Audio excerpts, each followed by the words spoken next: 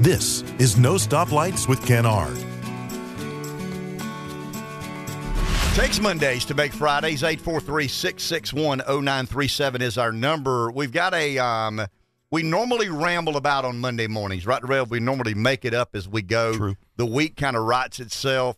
By noon Monday, Trump has done something that gets everybody's attention, good, bad, or indifferent. This is going to be a little bit different. Buddy of mine reached out to me. Henry actually called me several weeks back and said, you know, we're doing this big event. We want to get involved and promote it and talk a lot about it. I got three people in the studio. I introduced the three. Ben Ziegler, Henry Swink, and Stephen Mott are with us. Stephen's the curator of the Florence Museum. Henry is a proprietor at McCall Farms, a big sponsor of our feeble attempt to Radio Brilliance, but somebody very historically interested in our area, where we come from, what we're about, what we do. I refer to Ben as our resident historian, whether he likes that title or not. But Ben and I have had a friendship for a long time, but our friendship on this particular issue, and correct me if I'm wrong, Ben, in 2006, I got elected to county council in 2004.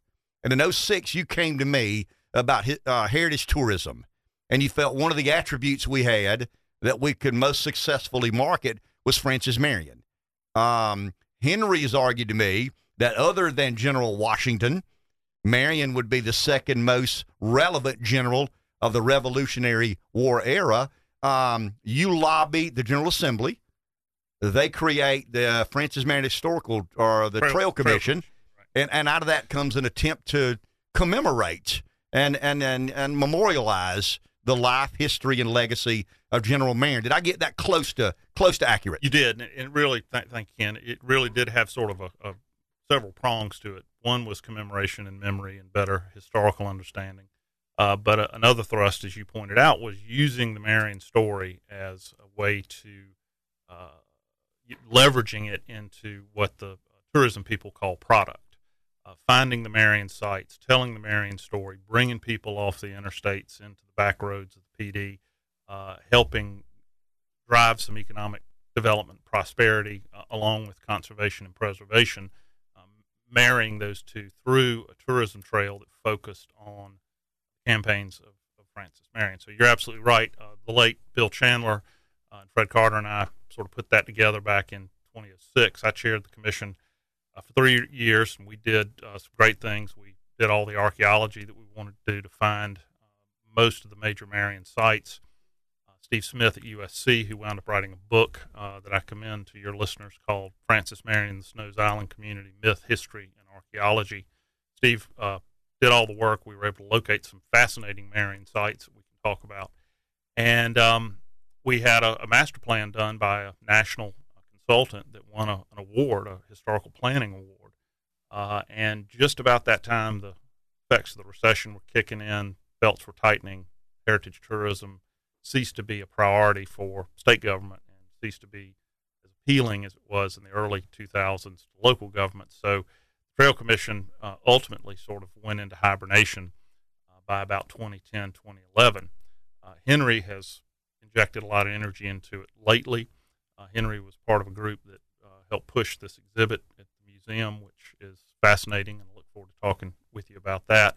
But Henry has almost single-handedly gotten the band back together, so to speak, with the Trail Commission. Henry's now a member, and he's been working with the governor and the General Assembly to jumpstart that effort to bring that heritage tourism trail, to bring the Francis Marion sites online into public attention, and hopefully reap some of the benefits that we were looking to.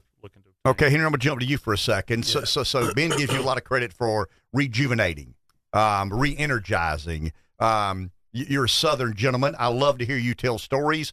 I love to hear you talk about your heritage, where we come from, your past, why it matters so much to you. So why now? I mean, why did you decide now to be as involved as you are?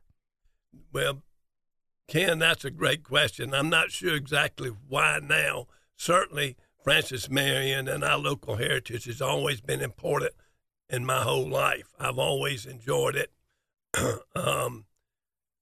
Maybe, Ken, if we want to reflect, at my age, I've turned the company over to some younger folks in the business, family members in the business. They doing a great job, so I'm looking for something to do. Certainly, that's probably part of it, but it's always been a keen interest. But I've had a lot of support. I'm in the Florence Kiwanis Club. I approached the club with this kind of thought in mind. They jumped wholeheartedly into agreeing that this is a good thing, a good project for our club to do. So I've had a terrific amount of help with the Florence Kiwanis Club. So they've been a big part of it too. But it's been a great journey so far. Stephen, I want to go to you. You'd be, I don't know you as well as I know Henry or Ben, obviously, but you're the curator at the Florence Museum. There is a display that is available to the public or will be available to the public. So talk a little bit about putting this puzzle together. I mean, it's easy for Henry to want something done and me to want something done and Ben to want something done. There's got to be a venue. There's got to be an organized effort to make sure we do this the right way. How, I don't want to say how difficult, how complicated, how rewarding, how gratifying has it been? Well, this has been a successful exhibition for us, I think partly because I am the curator of both art and history at the museum. And those things don't always connect or overlap, but there are some moments when they do. And Francis Marion is the story of the Revolutionary War in the PD. So in trying to tell that story, we have to talk about him. And there was a lot of interest in Marion in the early and mid 19th century. That interest came from literature, the biographies that were written about him, the stories that were told, that were picked up by these 19th century artists. There's a lot of material to draw from. And the purpose of the exhibition is to inform people about Marion and his significance through 19th century art, but also recent archaeology. And in doing so, compare the myth of Marion to the facts, the things that we can know about him through science, through archaeology and modern research. So it has been rewarding in the sense that this exhibition, I think, successfully pulls those things together for the first time. I mean, these artworks, they were from prominent 19th century American artists like John Blake White, who was also from South Carolina. The famous story of Francis Marion inviting a British officer to share his meal, known as the Sweet Potato Dinner. This is a story that was told by Mason Locke Weems, that's early biographer of Marion's, and then it translates into art. First as illustrations in these early biographies, very crude, unattributed to any particular artist, but the stories and the images get picked up, and then art becomes a vehicle for the creation of the Marion myth. And for me, any subject of interest for an exhibition becomes more interesting when you don't have all the answers. The question in this case is, did these things that he became famous for in the PD, a lot of them, did they really happen, or are they part of a fantasy that was written about him, that was created and then perpetuated through the dissemination of art and literature in the early and mid-19th century? So the intent of the exhibit is to make sure we're accurate. We're not embellishing. We're not exaggerating. I mean, It's to show both sides of the story. Okay. Well, to promote conversation. I mean, no doubt we were talking before we came on the air. Marion took command of the Williamsburg militia at Witherspoon's Ferry, where the statue is, in what's now Johnsonville, Florence County, on August 17th, 1780. He had been sent away by Horatio Gates, who was the American general who had marched into South Carolina to liberate the state. The British had taken Charleston. South Carolina had fallen in May of 1780. Marion tries to hook up with Gates because Marion's evacuated from Charleston. He breaks his ankle, and that's a whole nother story. But he breaks his ankle before the city's captured, and he's evacuated. So he's not captured. He's a colonel in the Continental Army. He's the highest-ranking officer in the state once Charleston falls. And so once he recuperates in the summer of 1780, he gets a group of neighbors and like-minded friends to go and offer their services to Gates, who's just marched into South Carolina. Gates, in effect, laughs at him. It's this sort of ragged group of, we know it's described as about 20 men and boys, some black, some white, all miserably equipped. And so Gates is, you can almost see this great general. He's the hero of the Battle of Saratoga. He's a guy who's going to liberate South Carolina. He doesn't know what to do with this ugly little misfit, bow-legged, hook-nosed, short, swarthy, limping South Carolinian. So he sends him away to, quote-unquote, gather intelligence. Gathering intelligence is to me, is sort of a euphemism for staying out of his way.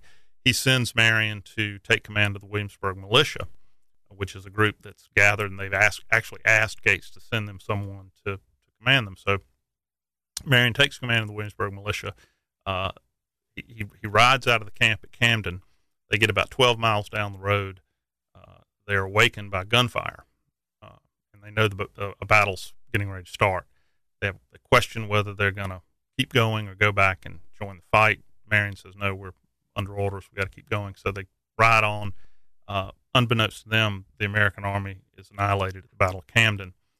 So when Marion rides into that camp on August 17th, he's it. There's nobody else with a viable fighting force in South Carolina. So between August of 1780 and April of 1781, when Nathaniel Greene comes into South Carolina to start the campaign that ultimately leads to Yorktown, Marion, that's his partisan career. That's his career, the partisan phase of his career. That's his career in the PD. That's where all of these famous stories and battles take place. Marion has a different role in the war after April of 1781.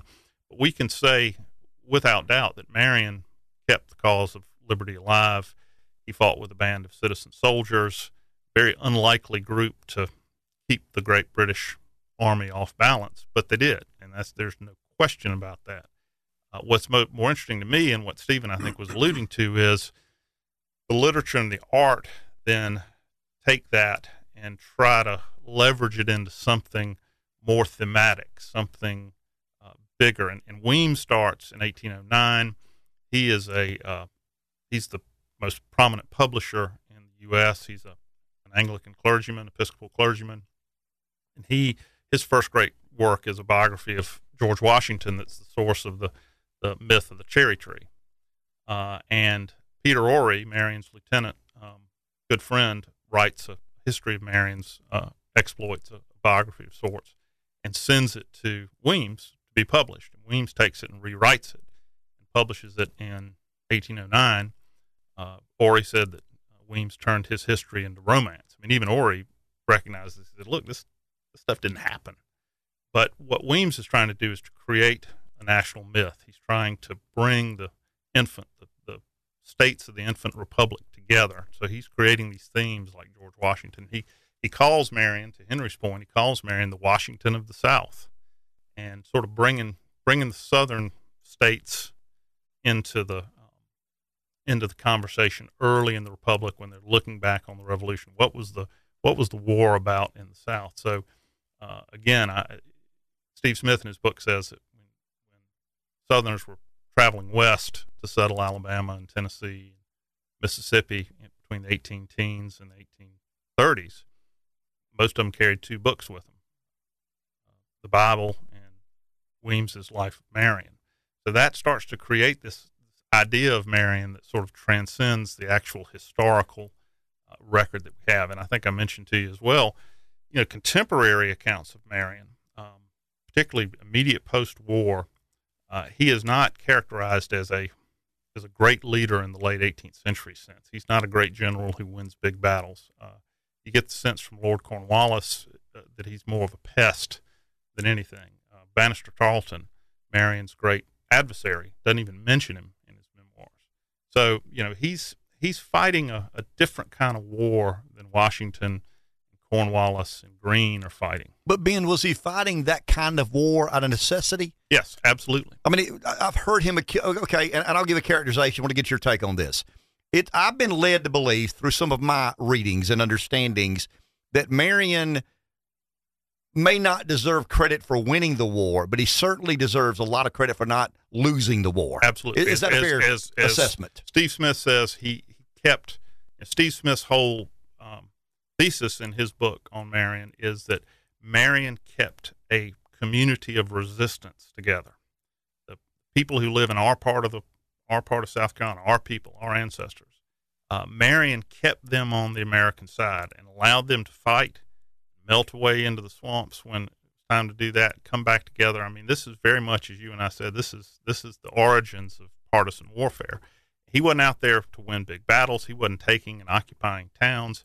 He was keeping the British off balance, and B, perhaps more importantly, keeping this community of resistance together, keeping the American cause alive. Because you got to remember, people who lived up here before the Revolution, and there's a whole show you can do on this, it wasn't a clear-cut thing as to what side you were on. It's been compared. One loyalist of the period said that it was like a patchwork quilt. I mean, it was you had neighbors who were on different sides. It was truly a civil war, but there wasn't a great deal of enthusiasm in large areas of what's now the PD, what have been called the backcountry, for either side. And so Marion had to win some hearts and minds in addition to winning military objectives.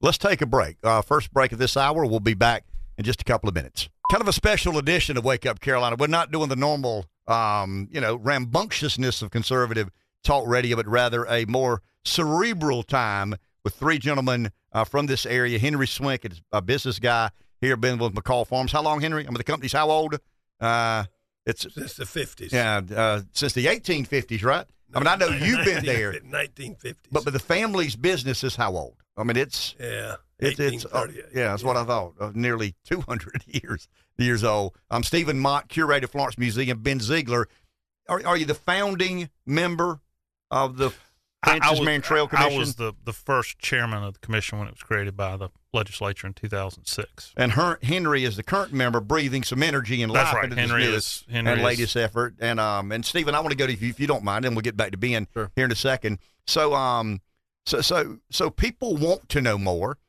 People wonder why they don't know more. You have an opportunity for people to learn more by visiting the Florence Museum. Fair? Right. So Francis Marion, having grown up here, I'm from Florence. Having grown up here, Francis Marion was always a background character, right? And the stories that I heard growing up, businesses named after him, you learn about him going to school. And so I think because he was a recurring character in the background growing up in this area, we come to think of him as a sort of local hero, that he had this local significance that wasn't necessarily portable, that wasn't a national reputation. It was just a local reputation. So I think that was also true in those years or those first few decades after he died. He had a small reputation. And then his reputation grew, right? And art played a big role in that. These major American artists had decided to represent Marion as this heroic figure. And that is playing off of the literature and the biographies and the stories that were being told about him. And so in the middle of the 19th century, there's this huge swell of interest in Marion, and that's when his reputation as a hero really begins to develop. And so part of the purpose of the exhibition is to demonstrate that through art and through literature, Francis Marion wasn't just a local hero. He wasn't just a local story. He was very much a figure on the stage of national events. Being the most historically significant figure of the PD, is that a fair assessment? Yeah, I would think so. And in historically significant in terms of the history of our country, certainly revolution, and I'd struggle to find somebody more significant. But I think the point that Stephen makes, and I'd like to read a quote from William Gilmore Sims's Life of Marion. We've got these three biographies of Marion that were published between 1809 and 1844, and they are really what bring together this sort of I don't want to call it the myth of Marion, but the idea of Marion, the ideal that people see in Marion, and the common understanding that people seek inspiration from in Marion. First is Weems, and he's a complete propagandist, hagiographer. He even Peter Ory, who was his quote unquote co-author, said, "Man, you've butchered my history." 1821, William Dobian James, who is a judge, who as a boy fought under Marion writes a reminiscence, a sketch. It's not very widely distributed, but it's considered to be very historically important because this is somebody who actually fought with Marion. So James is probably the most reliable historical account. And then in 1844, William Gilmore Simms, who's the first great Southern writer, first great fiction writer in the South, sort of be like if John Grisham decided to write a biography of someone. I mean, it was a big deal.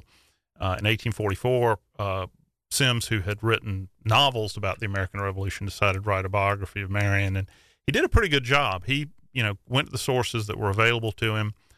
He's a fiction writer, so there is some romanticization of Marion in his campaigns. He repeats a lot of the stories that become the subjects of the art and the mythology that we're talking about. But he grasps, I think, the dilemma pretty well. Let me read you a quote from his his biography that I think is significant. This is what he says: "The fame of Marion rests very much upon tradition. There is little in the books to justify the strong and exciting relish with which the name is spoken and remembered throughout the country. In this respect, his reputation is like that of all other heroes of romantic history. It is a people's history, written in their hearts rather than in their books, which their books could not write, which would lose all its golden glow if subjected to the cold details of phlegmatic chronicles." So basically, he's saying, look, Marion, the history of Marion's not history. It's sort of history of an idea. And the idea that we see emerging in the art that's on display at the museum is this idea of Marion as the distinctly Southern hero of the Revolution. When you look at paintings like Marion crossing the PD, which is here from the Ammon Carter Museum in Fort Worth, Texas, absolutely spectacular. I mean, I get chills when I stand in front of it. John Blake White's Marion and Sweet Potato Dinner, and then another version of it that kind of helps tell the story by an unknown artist. William Washington's Marion at Birch's Mill, which is down near what's now Pamplico. These are all paintings that exemplify this ideal of Marion, but they exemplify what I like to call a defensive war. That Marion was fighting not to promote liberty, but to defend his homeland against an aggressor. And as we get into the 19th century and the South becomes wealthy through slavery, there's a real sense that we as Southerners are different. Our story is different.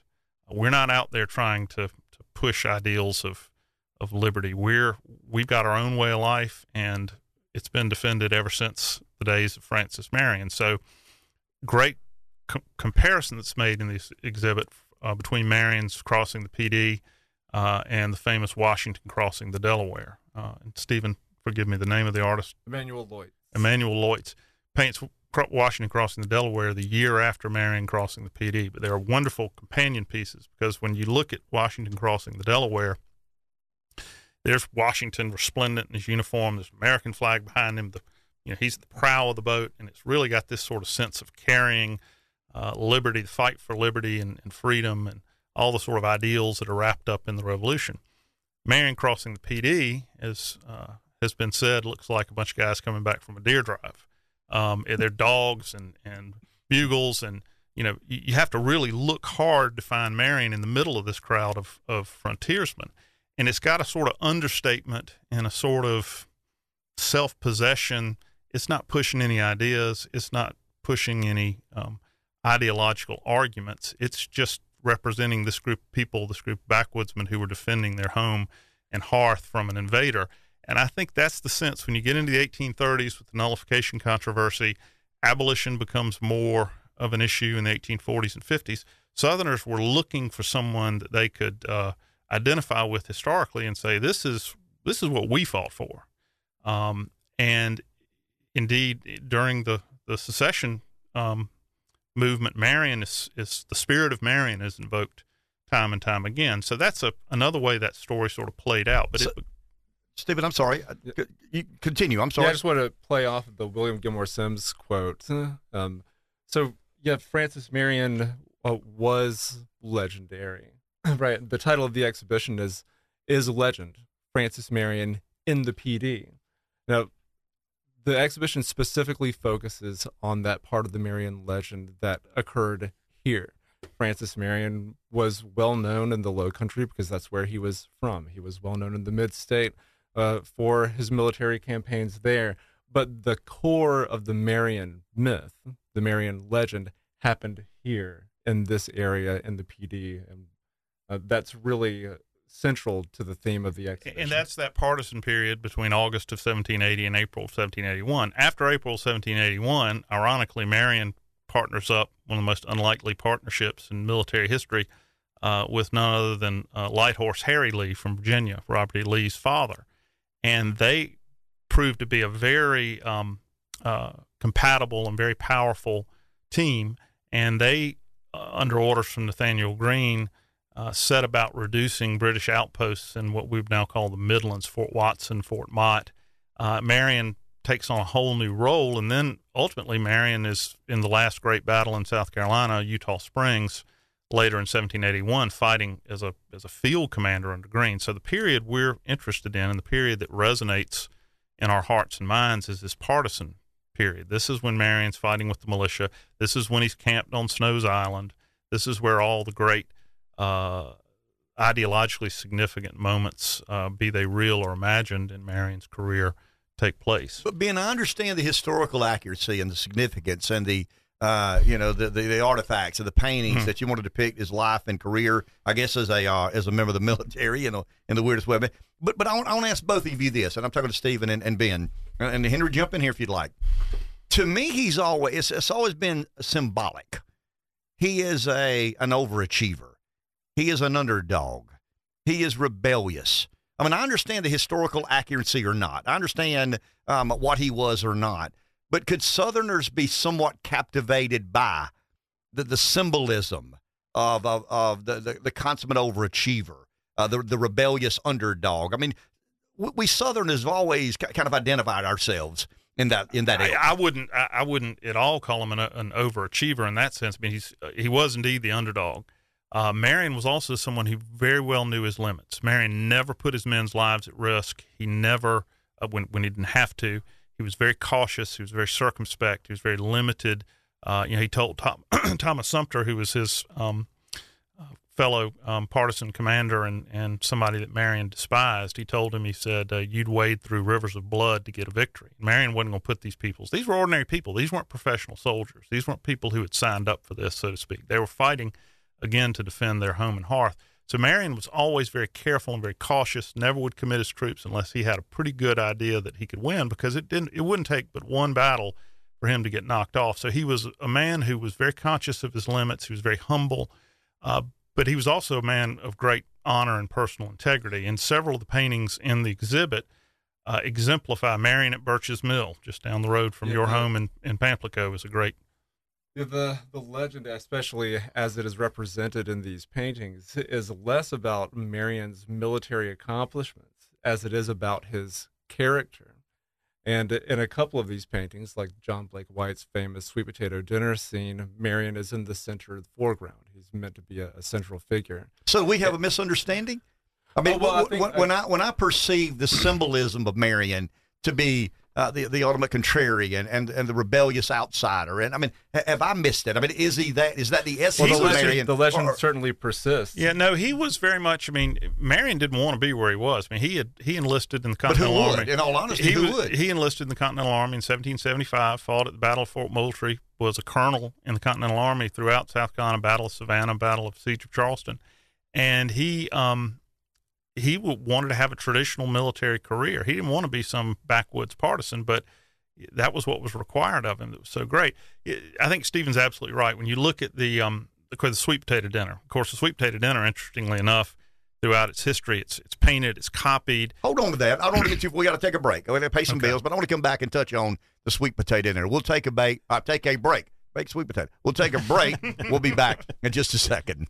This is one of these short sessions because we've got more bills to pay. This is commercial radio. The only way we stay on the air is to generate some sense of profit. But I want to go back to something, and I'll let either one of you three. I won't pose the question to one individually. I'll let the three of you kind of answer accordingly. I think most of us understand, those of us who have dedicated some degree of interest in Marion, we understand how heroic his efforts were. Stephen, I'll start with you. I think we fail to understand, you were talking about the ethics and decency and morality of the leadership he exuded. I mean, kind of speak to that for a second. Yeah, so Marion led by example, and I think this is picked up a lot in the artworks, right, in the paintings that are in this exhibition, specifically in the sweet potato dinner scene, right, which is basically the story is that Marion invites this British officer into his secret camp at Snow's Island. He leads him in with a blindfold. He comes into the camp.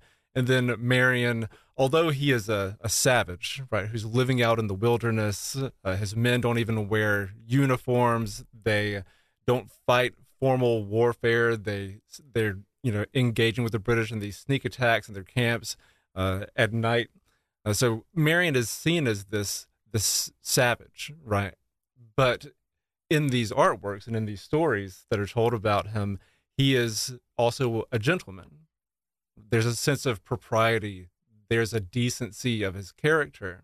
So when we talk about the sweet potato dinner scene, I think that's really the significance there. We're talking about Francis Marion as this, he doesn't lose his sense of decorum, especially when you compare him to some other figures on the British side, like Captain Butler and the Burgess Mill scene. So the story, to pick up on what Stephen was saying, the story is this British officer comes into Marion's camp to negotiate a prisoner exchange. He's blindfolded, taken on to Snow's Island. Of course, Snow's Island is so evocative. It's Marion's lair. It's his Athelney. It's the Sherwood Forest, great safe place for his fighting force.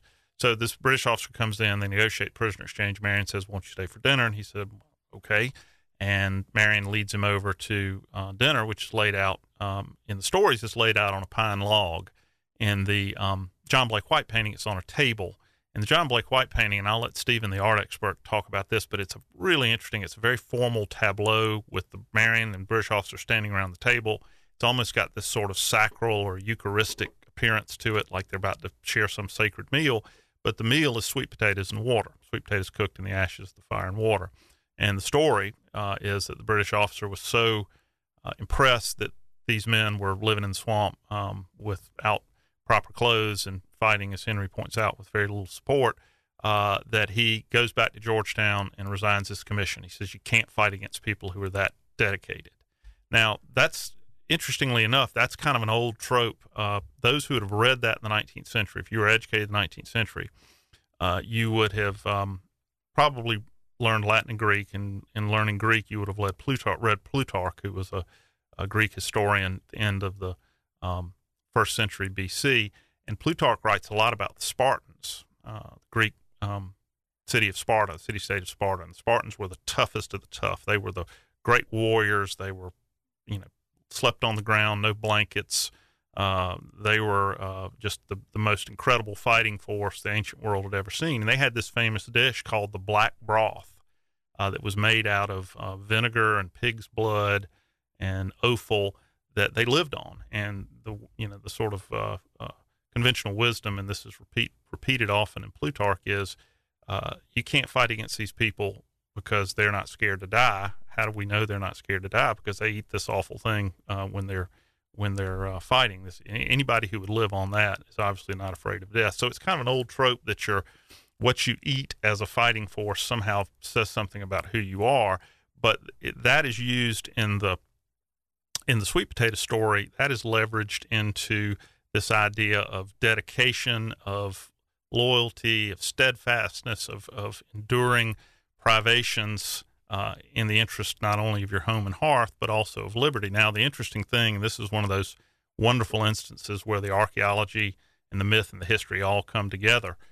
When we were doing the archaeological work for the Trail Commission, Steve Smith, obviously finding Snow's Island is a big deal. If we could ever find that camp on Snow's Island, it would be the Holy Grail. So Steve Smith, in 2006, 2007, spent a lot of time doing archaeological testing around Snow's Island, was not able to find the camp on Snow's Island, but on the other side of the Petey River, on the north side of the river, a place called Dunham's Bluff, we were able to confirm an earthwork there that was known as Marion's Redoubt. was actually from the Revolutionary War, and then we found a camp around it, late 18th century militia camp. Clearly, it's the Francis Marion camp. That's probably the greatest thing that was discovered in the Francis Marion Trail Commission work, and we're pretty sure that camp guarded the approach to Snows Island. If you want to get over to Snows Island from the north or the east side of the Pee Dee River, you had to come through there. The east side of the Pee Dee River was much more loyal to the king. So if they were going to get attacked, it was going to be from what's now Marion County, and Horry County was Tory country during the Revolution. So we were excited about finding this camp. And in the camp, we found trash pits called middens. And in those middens were, everything from gun parts to animal bones. And not only did we find horse bones, cow bones, pig bones, we found deer bones, turkey bones, fish bones, and oyster shells. So not only were Marion and his men not eating sweet potatoes, but they were, having oyster roasts around the fire when a bag of oysters could be brought up from Georgetown, which makes good sense. In the winter months, you can put oysters in a bag and put them on a barge or put them on the pommel of your horse and carry them. So those of us who grew up in the Pee Dee and who've hunted and fished in the Pee Dee know that you're not just going to eat sweet potatoes in the Pee Dee Swamp. You're always going to find some critter or fish to eat. And that was indeed the case, that the sweet potato story is apocryphal. It's meant to symbolize Marion's. Okay, hold on to that. If these guys can stay, I'm going to convince them I'll have to pay them a little more money. We'll get them to stay for one more segment. I want to go down the how you can find out more. Take a break, back in a few. 843-6610. I don't know why I'm giving the number. We're not taking calls. We've got some distinguished guests with us this morning. There's very few times that we use the word distinguished and Wake Up Carolina in the same sentence. Ben, I've aggravated Ben and Henry for a while. Didn't know Stephen until today, but I've aggravated them a while to let's do a podcast together about Francis Marion. I've always suspected he's one of the most consequential figures politically, culturally, societally in South Carolina history, particularly in the Pee Dee region's history. So Ben texted me, I think Friday, and said, we think we can do something sooner than later. We got together. Henry and Stephen made themselves available, and for the last hour, we talked about the life and legacy of General Francis Marion, talked about the Francis Marion Trail Commission, it being created by the General Assembly. Ben, I'll go to you for a second, then I'll go to Stephen. So has the General Assembly been, and because I want to help if I can, has the General Assembly been as supportive of exploring every avenue of heritage tourism in the Francis Marion? Are there things they can do to help us be more successful? Not in marketing, that's a cheesy way to say it. Making known how important Marion was. Yeah, well, certainly in the early years of the Trail Commission, the General Assembly and Senator Leatherman were very supportive, and we were well funded and got a lot of work done. Again, that sort of petered out during the recession. I think we're doing better in terms of the economy and tax revenues, and I know Henry's work with Governor McMaster is hugely supportive of these types of initiatives, and this one in particular. So I know Henry has been working with Governor McMaster to try to get some more funding, but I think the opportunity's there. I think the interest and the inclination is there on the part of our General Assembly and our elected leaders in general. I think you just got to have a way to funnel that. I think what Henry is doing and Fred Carter and others to bring the Trail Commission back is a good way to sort of funnel some of that. Now, the SC 225, the 225th anniversary of the Revolutionary War in South Carolina, that's been well funded. Their grants. We're now waiting on a $70,000 grant that the Archaeological Institute of the Pee Dee has applied for to excavate what could be some spectacular Revolutionary War related sites off the old River Road near Pamplico that could have been burned by one of the more consequential figures in the Revolution in the Pee Dee, a guy named James Wemyss, or Weems. It's Wemyss. He was a British officer who was sent from King Street to Cheraw. He marched 70 miles and burned everything within a 15-mile wide path. He was specifically sent when Marion got everybody stirred up in late summer of 1780. He was sent to put down the rebellion in the Pee Dee. So Marion retreats, goes up into North Carolina for a little while to get out. He couldn't take on a whole British regiment, so they disappeared. this fellow Weems marches up to Sherall and burns every building between King Street and Sherall. Notoriously hangs a ferryman from what's now Florence County named Adam Cusack. Did more to turn people to the American cause in the PD than probably Marion did. So we may have a Weems-related burned site. It's also a site that archaeological testing has shown has a strong African-American component based on the artifacts that came from the testing. So we're waiting to hear from the SC 225 committee to see if we'll get the money to excavate this, fully excavate the site. It could wind up being a major tourist attraction. So the money's available. I think the spirit's willing, but we just need a good way to funnel it. And Stephen, the museum obviously is on board with articulating this version of history. Yeah, of course. So this exhibition is going to be up until the middle of August. But we have a permanent historical exhibition upstairs where we interpret the Marion story.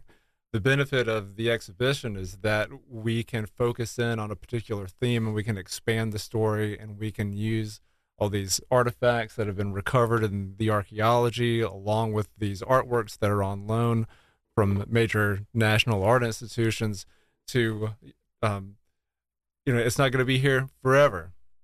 But it's an excellent way to look at Marion from this particular angle of myth and legend. So, even if you're not an archaeologist, then I think this exhibition will attract you with the art. And if if art appreciation isn't necessarily your forte, then the archaeology certainly holds enough interest. And both of those things serve to tell both sides of the story. And Henry, the Trail Commission is kind of an apparatus that promotes and makes more people aware of what Ben and Stephen are involved in. You've obviously become intimately involved in it. How can others help you? I mean, if there's somebody out there who wants to make a contribution, wants to be more involved, wants to be helpful in whatever way, shape, or form, I mean, how do they do that? Well, they can obviously give money, but just as important, just use it. There's 16 sites on this Trail Commission of significance that we've talked about this morning. And just going by to see those sites, they are being updated right now. We're putting out an app on your phone that as you go up to these these sites, or as you're riding to one site to the other, you can learn about some of the things that Francis Marion did and what made those sites significant. There's a terrific amount of information out there for the public. I think using it would be a very good thing to do. But money is always important because it does take money, and the state is very supportive, but there's always additional monies that you really need. And Francis Marion's archaeological, to find those sites and verify them does take time and money, and Ben has been very diligent in doing that. Ben, when I go to a Springsteen concert, I know I'm hearing Thunder Road and Born to Run. Right. I don't know what else I'm hearing, but I know I'm hearing those two. When I went to my buddy's 60th birthday Saturday in Charleston, I knew there were going to be 3 or 4 stories told. Right. I didn't know the others, but I knew 3 or 4 that we always repeat. Probably get nauseum repeating these stories. Yeah. What are the 3 or 4 stories that you want to make people most aware of about the life of Francis Marion? Well, I'll tell you another one that's represented. It's a what's now Florence County story that's represented in a painting, a study of which is in the exhibit. We don't have the full painting, and I'll tell you about that. But one of the paintings in the exhibit is a study for a painting done by an artist named William Washington called Marion at Birch's Mill. And as you know, Birch's Mill is on the PD River. I like to tell people it's behind the Delta Mills plant there near Pamplico, and it's a beautiful bluff over the river, and there was a ferry there, and there was a mill where you'd bring your corn to grind. There was probably a store. It was a significant settlement starting in as early as the 1740s. Marion was in and out of Birch's Mill a lot during the war. It's right there on the old river road. May have even been a little skirmish fought there, but Marion utilized the mill and the ferry a lot. At the end of the war, 1782, June of 1782, he camps at Birch's Mill for several weeks and sends out a proclamation. And this is historical fact. He sends out a proclamation to all the Tories east of the PD, and he says, come in, surrender, give your parole. I'll let you keep your firearms. won't molest you, but you got to come swear that you're going to be loyal to the American cause and not fight against us. So over the course of several weeks, people are coming across the ferry and shuffling into the camp and giving their paroles. One day, a man named Captain Butler, a notorious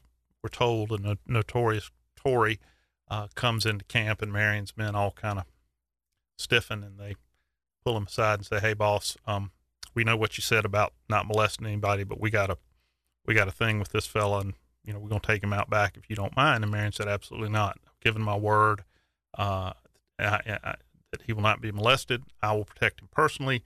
If you want him, you got to come through me."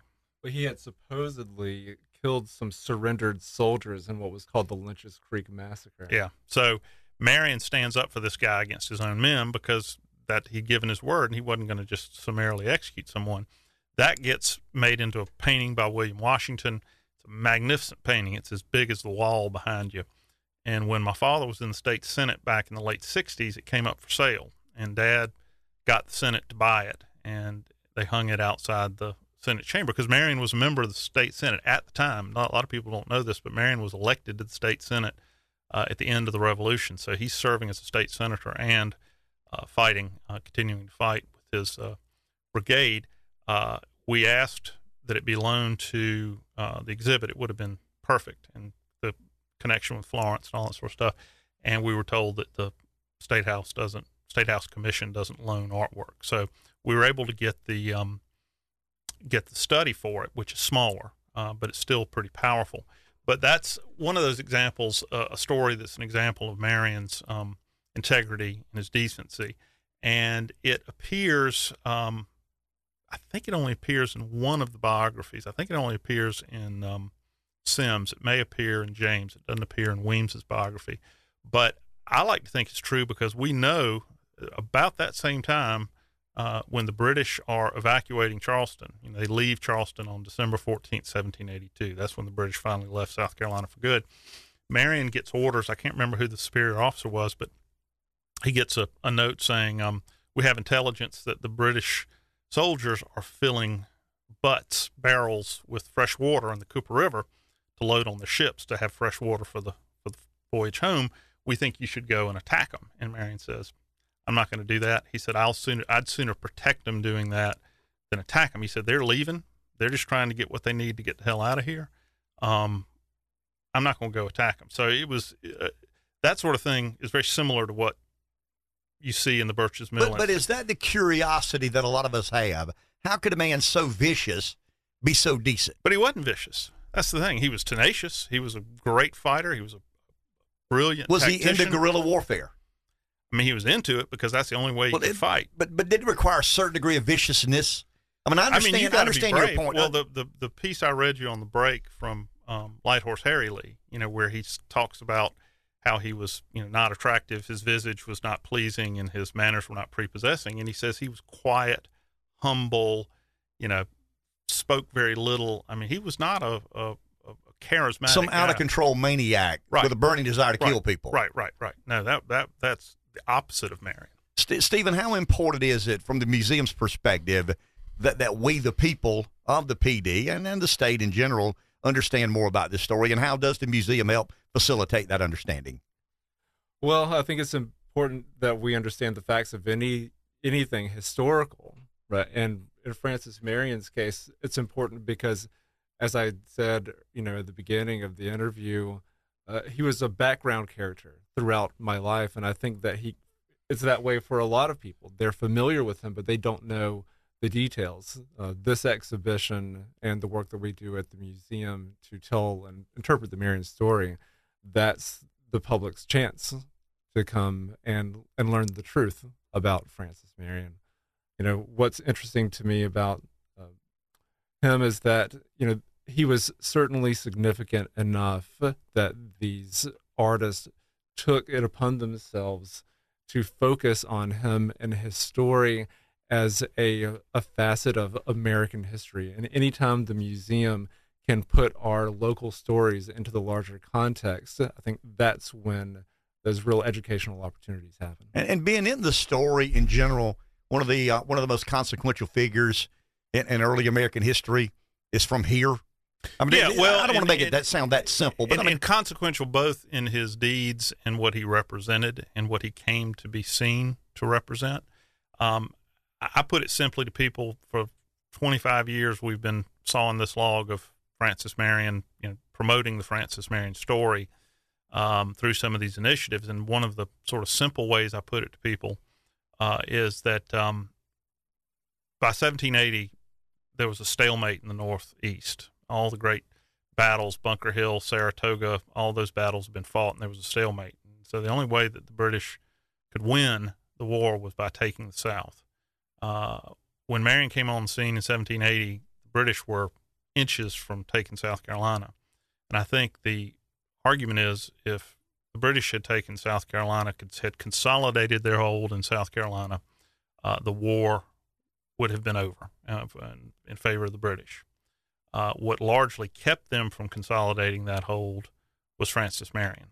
So if Francis Marion hadn't been doing what he was doing between August of 1780 and April of 1781 in what's now the PD, we probably would have lost the Revolutionary War. I don't think too many historians can dispute that. They had us on the ropes, and Marion was able to give us a little bit of spring off those ropes through what he did. And that's We've talked a lot about these early biographies, but the Marion legend persists. There is what we know about him largely through the early biographies by Weems, by James, by Sims, and there were later biographies too. But there's also been some recent research. There's a book published about 8 years ago by a man named John Aller called Swamp Fox: How Francis Marion Saved the American Revolution. So there's certainly, we talk about the resurgence of interest in Marion through the Trail Commission, but he's out there in other people's thoughts and ideas and research as well. And Henry, I guess keeping that fluid and alive is part of the Trail Commission. And I think Ben's last statement about Francis Marion is the significance of him. That period of time, and the time this country was at a stalemate in the North, and their battle plan was to come up from the South. Had us on the ropes, Henry. Oh, absolutely. And he single-handedly did it.